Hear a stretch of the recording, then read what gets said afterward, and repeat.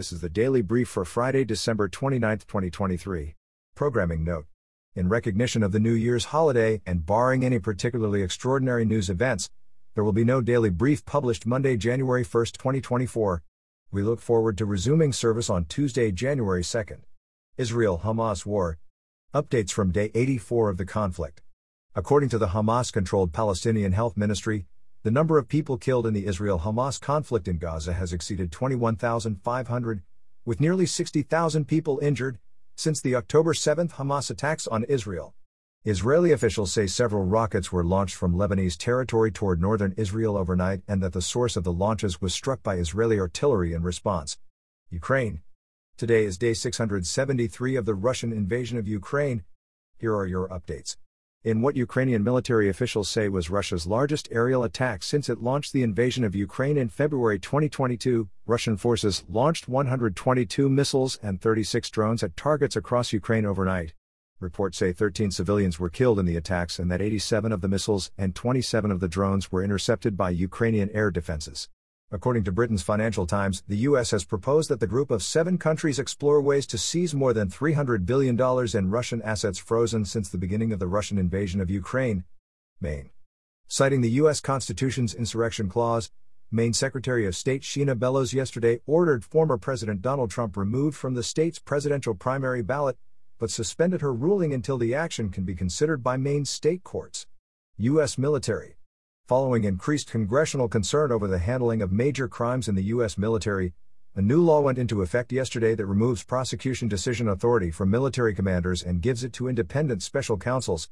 Secretary of Defense Lloyd Austin calls the change the most important reform to our military justice system since the creation of the Uniform Code of Military Justice in 1950. Population. According to the U.S. Census Bureau, the U.S. population is projected to be 335,893,238 at midnight Eastern Standard Time on January 1, 2024, while the world population is projected to be 8,019,876,189. The Bureau further notes that the combination of births, deaths and net international migration will increase the U.S. population by 1 person every 24.2 seconds in January 2024, while, worldwide, 4.3 births and 2.0 deaths are expected worldwide every second. Turkey.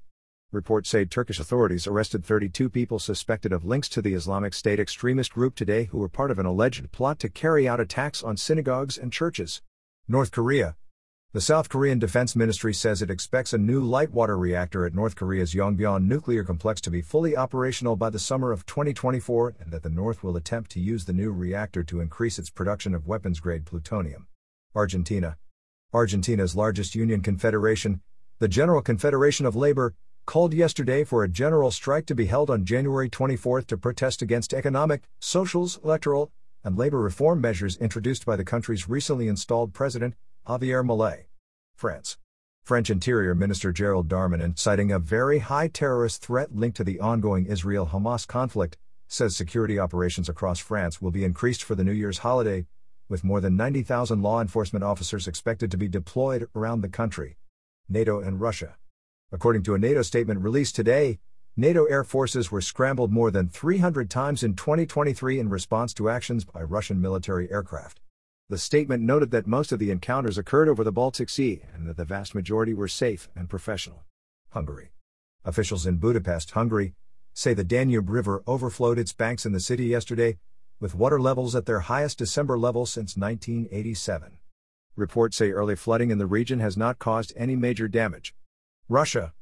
According to market research firm S&P Global, activity in Russia's manufacturing sector in December increased at its fastest monthly pace since January 2017. The S&P Global report notes, however, that the expansion focused largely on the Russian domestic market and that new export orders fell in December for the second straight month. Internet privacy. Reports say Google and its parent company Alphabet have reached an agreement to settle a lawsuit alleging that the company secretly tracked the internet activities of millions of people even when they set Google's Chrome browser to incognito mode and other browsers to private browsing mode. Terms of the settlement have not yet been revealed, but reports note that the lawsuit had sought at least $5 billion. Today in history. On this date in 1845, the U.S. Congress approved the annexation of the Republic of Texas by the United States. The annexation sparked the Mexican-American War over disputed territory between the Rio Grande and Nueces River. This has been the Daily Brief for Friday, December 29, 2023. For more information and links to additional resources on each story, visit dailybrief.net.